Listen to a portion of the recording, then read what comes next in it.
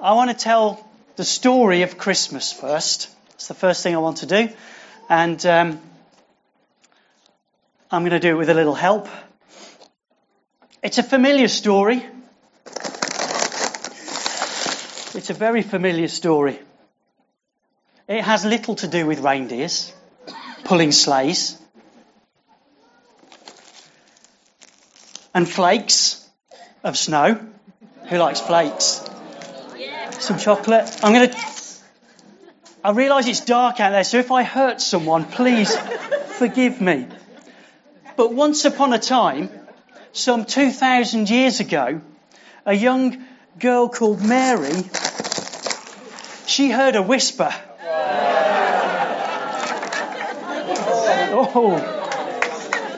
She heard the whisper from the angel Gabriel that she was to be the mother of God's son.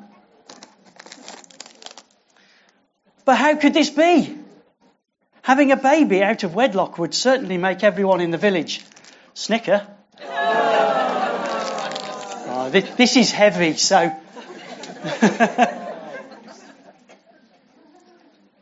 By order of the government, Joseph had to return with Mary to the town where he was born, and that was Bethlehem, which was miles away.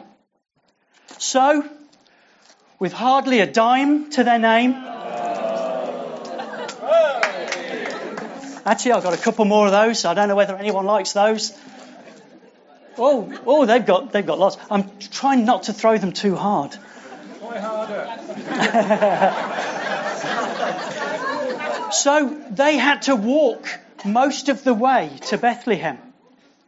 It was a long journey for a young girl so heavily pregnant, but Joseph thought that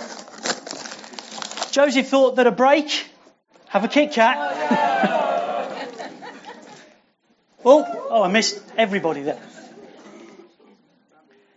Thought that would do them good.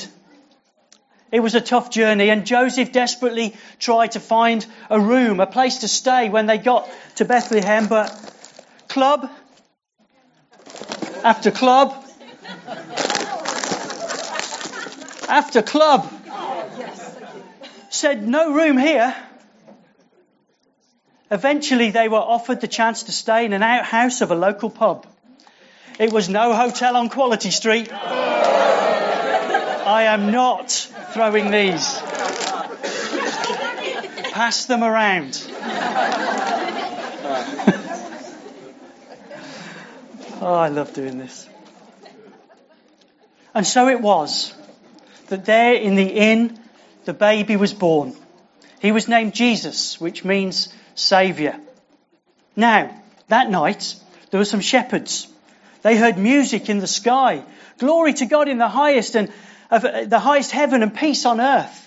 They said, come on, let's go to Bethlehem and see what's happened there. So, they climbed on their caramels. It's as close as I could get. Whoa. And set off. When they arrived, they found Joseph, Mary and the baby, who was laid in a manger. It was a horrible place, smelly and dirty, not really a fit place for a king. They, however, were filled with wonder. Could this be the one the prophets had foretold? Anyway, it was getting late. It was after 8, in fact. I'm not throwing these either. Let's start these from over here. There we go. It was after 8, in fact. So the shepherds returned to the hills. Meanwhile, in a far country, some wise men, they were real smarties. Where haven't I thrown any?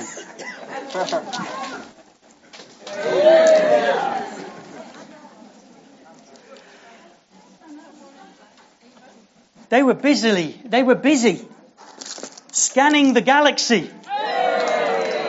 Some more for the back there. There we go. When they saw a bright star near the Milky Way. Oh!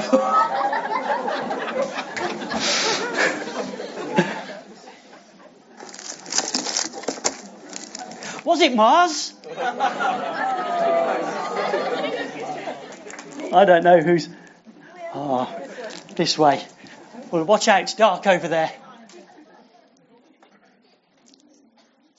No, it was a star shining with extraordinary brilliance way out to the east.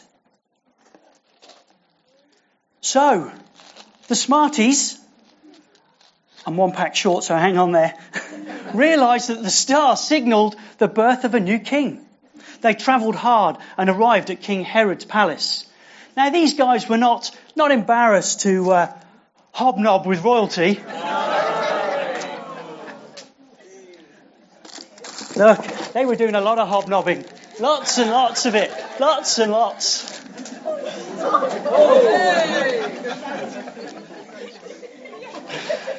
And Herod was really interested. A prince has been born in the land, you say? Now, he was a little bit odd. And he tried to fudge the issue.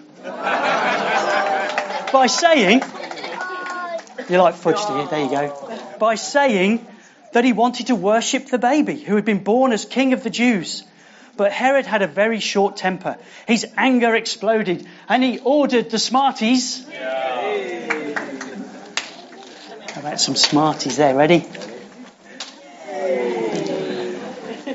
He ordered the smarties to report the baby's whereabouts. So, travelling on their camels, the wise men...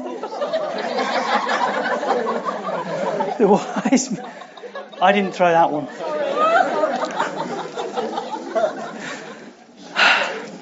The wise men came to Bethlehem. They found Joseph, Mary and the child and offered their bounty.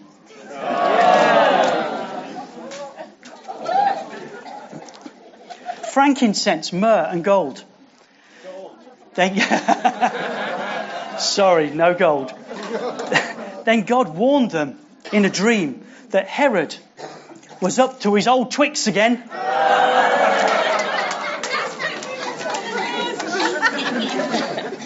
Oh, really? Seeking the child's life, so they returned to their own country by another route. And that's the end of that story. I've still got a few left here. Who hasn't had any? Which one would you prefer? Which one would you like? Orange ones or a hobnob? Who else hasn't had any? You had some. You've had some. You've had some. Anybody else?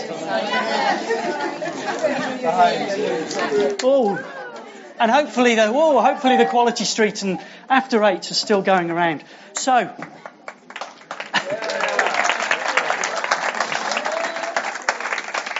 The worst thing about that is I've thrown it all away and I don't have any for myself.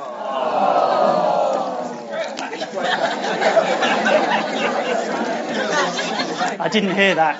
Oh, thanks. So, that is why we're all here today, to celebrate this birth. Now, I'm sorry it's all gone. I don't know whether you saw the invites for today's carol service. When I first saw these invites, I got really, really excited.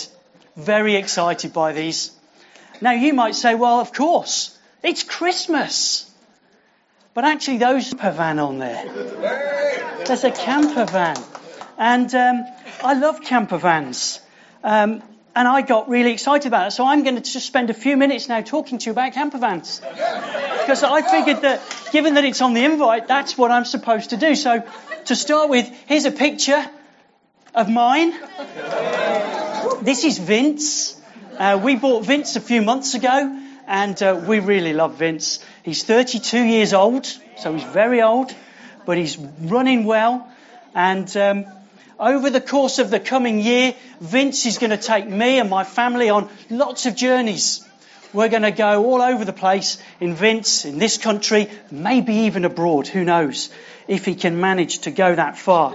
Now, you go on a journey in these. You don't go very fast, but you do go on a journey. And it's lots of fun. Now, don't worry. this isn't all about camper vans. Don't panic. I know some of you would like that, but not today. You see, at Christmas, and here's the tenuous link, there are lots of journeys. So who is travelling somewhere this Christmas? Who's going to travel this Christmas? Yeah, a few people, not as many as I expected. A few years ago, there was a survey done, and it showed an expected 31 million car journeys over the Christmas period, which is why you've all sensibly decided not to, or many of you. And we know that very first Christmas, that story I just told, was full of journeys too. Mary and Joseph travelled to Bethlehem because of the census that they needed to be a part of. And they went by foot and donkey, which is even slower than my camper van. The shepherds were told of the birth of a king, and so they went on a journey to see him. And the wise men, those real smarties, they journeyed a long way to see the birth of a king. The birth of a king. Who was that king? That king was Jesus. But why was a king born in the manner and place that he was? Well, the Bible tells us, and the words from the Bible will be up on the screen now as well. And this is from a book in the New Testament called Philippians, and it says, Christ Jesus, who, though he was in the form of God, did not count equality with God a thing to be grasped, but emptied himself by taking the form of a servant. Being born in the likeness of men, and being found in human form, he humbled himself by becoming obedient to the point of death, even death on a cross. Jesus laid aside all the glory of heaven to come to earth, to come on a journey. He came on a journey to us in a very humble form, the form of a baby. How more vulnerable could he be? In the Middle East, which even today and even back then was troubled. And he was born in some very basic accommodation. Why? Why did Jesus come on this journey? Jesus was God. He could have swept down in majesty and just taken over. In fact, there were many that were hoping that's exactly what he would do, waiting for their Saviour to come and just get rid of the oppression of the day. But Jesus came in very, very different circumstances. Why was that? Well, after hearing all those stories, hopefully you're beginning to understand that Jesus has an interest in us. God has an interest in us. And he came in a way that we could identify with him. He looked just like us. He had the same vulnerabilities that we had. He got hungry. He got tired. He came so we could start to identify with a God who we may have felt in the past was too lofty for us, too far away. But actually he was never lofty or far away, and he proved it by coming as one of us, as a man. And he didn't stay a baby. It's good to celebrate. He reached people's lives. He healed people then. He rescued damaged people. He reached out to outcasts, and we've heard today he's doing exactly the same.